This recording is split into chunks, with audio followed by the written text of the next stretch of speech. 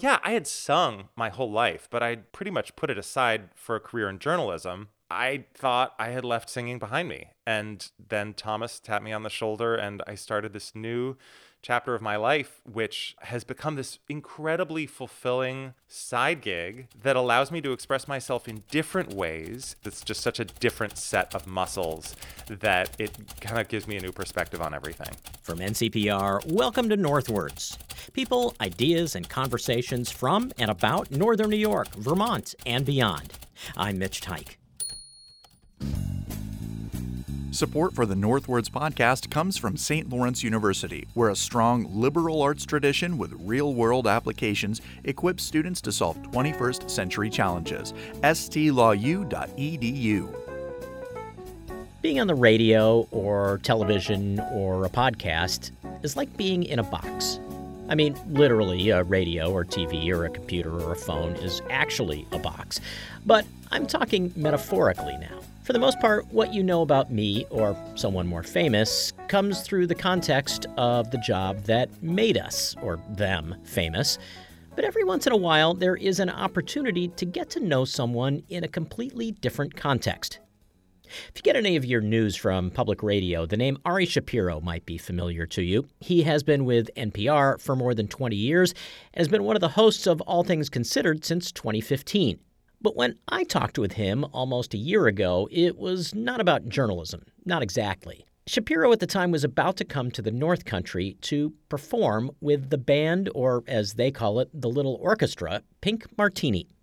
Shapiro has sung with the group in concert on and off for years and is featured on several of their albums as well. He joined us from his home in Washington. Thank you for taking a few minutes to talk. It's a pleasure. Thanks for having me. Could you share the story of the fateful barbecue that you threw that led to, a decade of working with Pink Martini? I love the fateful barbecue as a headline. So I grew up in Portland, Oregon, where Pink Martini's from, and I was a fan of theirs when I was in high school and became friends with them over the years. And after I graduated from college, I would throw a party for them whenever they would come through Washington, D.C., and there was a Monday night that actually two bands from Portland, Oregon happened to be in D.C. with a night off at the same time. It was Pink Martini and also a sort of folk rock band called Blind Pilot. And I decided to go all out and throw this fateful barbecue on a Monday night. And I invited a bunch of my D.C. friends and Pink Martini and Blind Pilot. And it went late into the night and it turned into a sing-along around my piano upstairs. And the next day, Pink Martini's bandleader, Thomas Lauderdale, the pianist, said, "Hey, I forgot you can really sing. Why don't you sing a song on our next album?" Pink Martini's lead singer is a woman, and they had written this song that they wanted a man to sing called But Now I'm Back.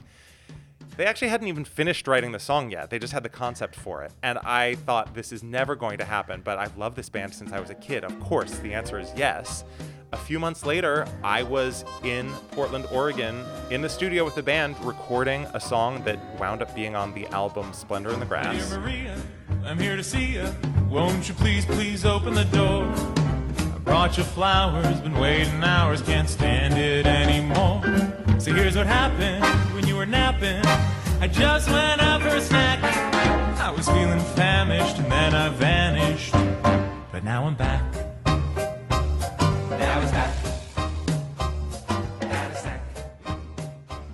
And then Thomas said, well, now we need to find a time for you to perform this song live with us. So why don't you come to the Hollywood Bowl, which is this legendary venue that seats 18,000 people in the Hollywood Hills. So the first time I ever sang with any band anywhere live on stage was in front of 18,000 people at the Hollywood Bowl. And it's been going ever since. That was like 13 years ago. So that was really your first time singing professionally. Did you have any kind of singing career before that? Yeah, career would be overstating it. But I had been in choirs and I had sung in musicals. And so, yeah, I had sung my whole life, but I pretty much put it aside for a career in journalism. And it turns out that journalism actually scratches a lot of the same itches in terms of being able to connect with an audience and tell a story, and on the best days, maybe even change somebody's outlook on the world. But I thought I had left singing behind me. And then Thomas tapped me on the shoulder and I started this new chapter of my life, which has become this incredibly fulfilling side gig that allows me to express myself in different ways. And I use my vacation time from NPR to do it.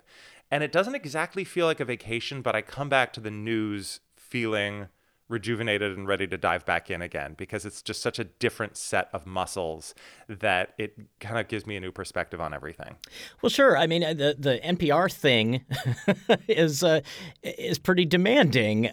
Do you ever have trouble keeping it from creeping into your psyche when you're on stage or in the studio?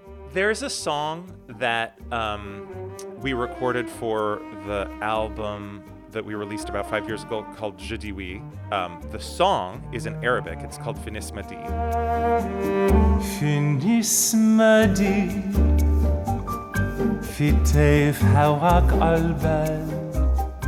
And this friend of the band's, who has since passed away, named Iyad Qassem, wrote the lyrics in Arabic about the experience of a refugee longing for the homeland that he might never see again. And he told me that he took the new title of the song from something his own parents, who were refugees, used to say, which is, "There's no breeze as sweet as the breeze of home."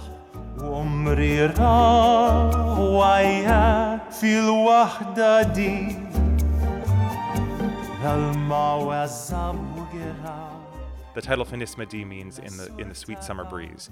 And we sang the song in Lebanon, which is the country that has taken in more Syrian refugees more than almost anywhere else in the world. And it was this strange convergence of this artistic way of relating to a global upheaval that I had also, as a journalist, covered, reporting on the flow of Syrian migrants. And we also, we've performed it at a venue in Manhattan that has a view. It's an outdoor venue that has a view of the Statue of Liberty from the stage. So I've sung that looking out at the stage, all of which is a long-winded way of saying you can't compartmentalize these things. They're all interconnected.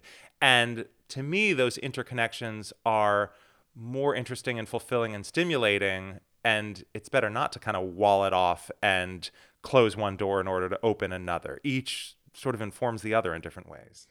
At the same time, you don't want to be standing on stage and having goosebumps and forget what you're doing up there. Oh, I have definitely done that. I have definitely gone up on my lyrics, flubbed something in the middle of a show. But I think that's kind of the fun of seeing a live performance. I, as an audience member, don't want to go to a concert and feel like I'm listening to an album. I can do that on a CD. I can do that on Spotify or Apple Music. I want to go see people be humans on stage, having moments that they are never going to have again. And so I kind of love when I go to a show and somebody forgets a lyric. And as a performer, at least I convince myself that it's giving people a more interesting experience when I forget the words of a song. Do you speak Spanish? Do you speak Arabic? I don't speak Arabic. I don't speak Spanish. Over the years with Pink Martini, I have sung in probably half a dozen languages that I don't speak, from Armenian to Ladino to Greek. And I always try to learn the lyrics from a native speaker. But I think maybe because I grew up learning Hebrew prayers and I don't fully speak Hebrew, I'm sort of accustomed to learning songs in languages that I don't speak. And there comes a moment in the process where it goes from syllables that don't make sense to things that feel like words. And by the time I'm performing in front of an audience or recording in a studio, I want to be at the place where I know what I'm singing. I feel like I'm delivering the words with their meaning, even if it's a language like Armenian that I have no previous familiarity with. Interesting comparison to the typical Hebrew school experience, which is learning the blessings and learning the prayers without necessarily learning the language. Right, but even if you're learning a Hebrew blessing or prayer, you know that Baruch Atah Adonai means blessed are you, God. You know that, like, Borei Pri Hagafen, which means, the fruit of the vine. Like, you have some vague knowledge. And similarly, I know that Finis Madi means in Arabic in the sweet summer breeze. And I know what I'm singing as I sing the song, even if I can't conjugate a verb in Arabic. There are a lot of people from all sorts of musical backgrounds that have been a part and are still a part of Pink Martini. Does it have the sense of being kind of this extended family? Oh, totally, totally. And for me, not seeing these people every day, getting to check back in with them and catch up with them. Oh, you were just in Rome. How was that? You did this show with the National Symphony. Like, tell me about it. It's like, summer camp or catching up with old friends. I just feel really lucky to have it in my life and to have them in my life. As we're having our conversation today, I gather you are getting ready to head out of the country for a reporting trip. I know a trip like that can be pretty intense from a journalism standpoint, but do you get to feed your musical brain at all when you are in the field? Yeah, especially the first stop on this trip is Senegal. And the last time I was in Senegal, I was a White House correspondent traveling with Barack Obama. It was 2013, and I remember the music in Senegal being incredible. This time we're profiling a hip-hop artist named Matador, but I'm really excited to hear the music there. We're also going to be in Morocco and Spain. This is a project looking at the connection between climate change, global migration, and political extremism. So it's a big topic to tackle, but I find that often if you look at these things through the lens of arts, it gives you a different perspective and a way into especially some of these difficult stories that otherwise might be a little harder to bring people on board with. Folks have described you as a polymath, a Renaissance guy, or maybe just someone with an amazing range of talents. So peel back the curtain. Is there one thing out there that you wish you could be better at? I'm really bad at baking pie crusts, I can't bake a pie crust. I've tried and failed many, many times. That's what crumble is all about. That's why I make crumbles. I make crisps and crumbles. Yeah. All right. So what is the feeling like for you when you are on stage with Pink Martini versus being in the studio, hosting when there's breaking news, and you're just waiting for that Eleanor Beardsley two-way to be ready?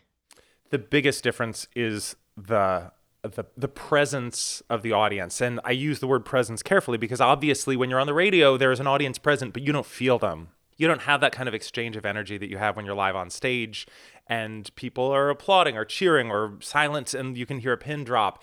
When you're performing with a band like Pink Martini, there's a sense that even if this is a concert that they've done before and will do again, there will never again be exactly this experience in this way with these people at this time. And there's something so special about that, especially after the 2 years of the pandemic when we were not able to gather in person in that way.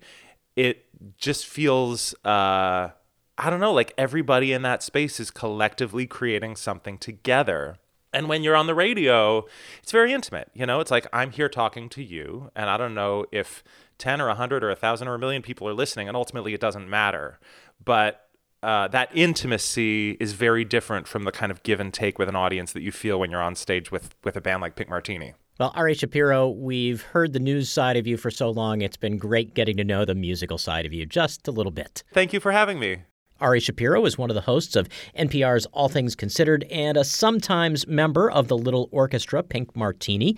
We talked with him last year just before he came to the North Country for a concert at the Lake Placid Center for the Arts. Thanks so much for listening to this episode of Northwards. I'm Mitch Teich. I hope you enjoyed our interview, and you can catch new content every Friday right here or wherever you get your podcasts. Find out more about Northwards and NCPR on our mobile app or at our website, ncpr.org. And while you're there, make a donation to support everything you hear on North Country Public Radio. Northwards is an NCPR podcast production. The show is written, edited, and produced by Mitch Teich with digital production supervision by me, Ethan Shanty. Caitlin Kelly handles our social media, Bill Hanel is our digital director, and Doyle Dean is our production manager. Music is by the Wickmore Jazz Trio of Plattsburgh. To support this show and find more podcasts, visit ncpr.org. This is NCPR, North Country Public Radio.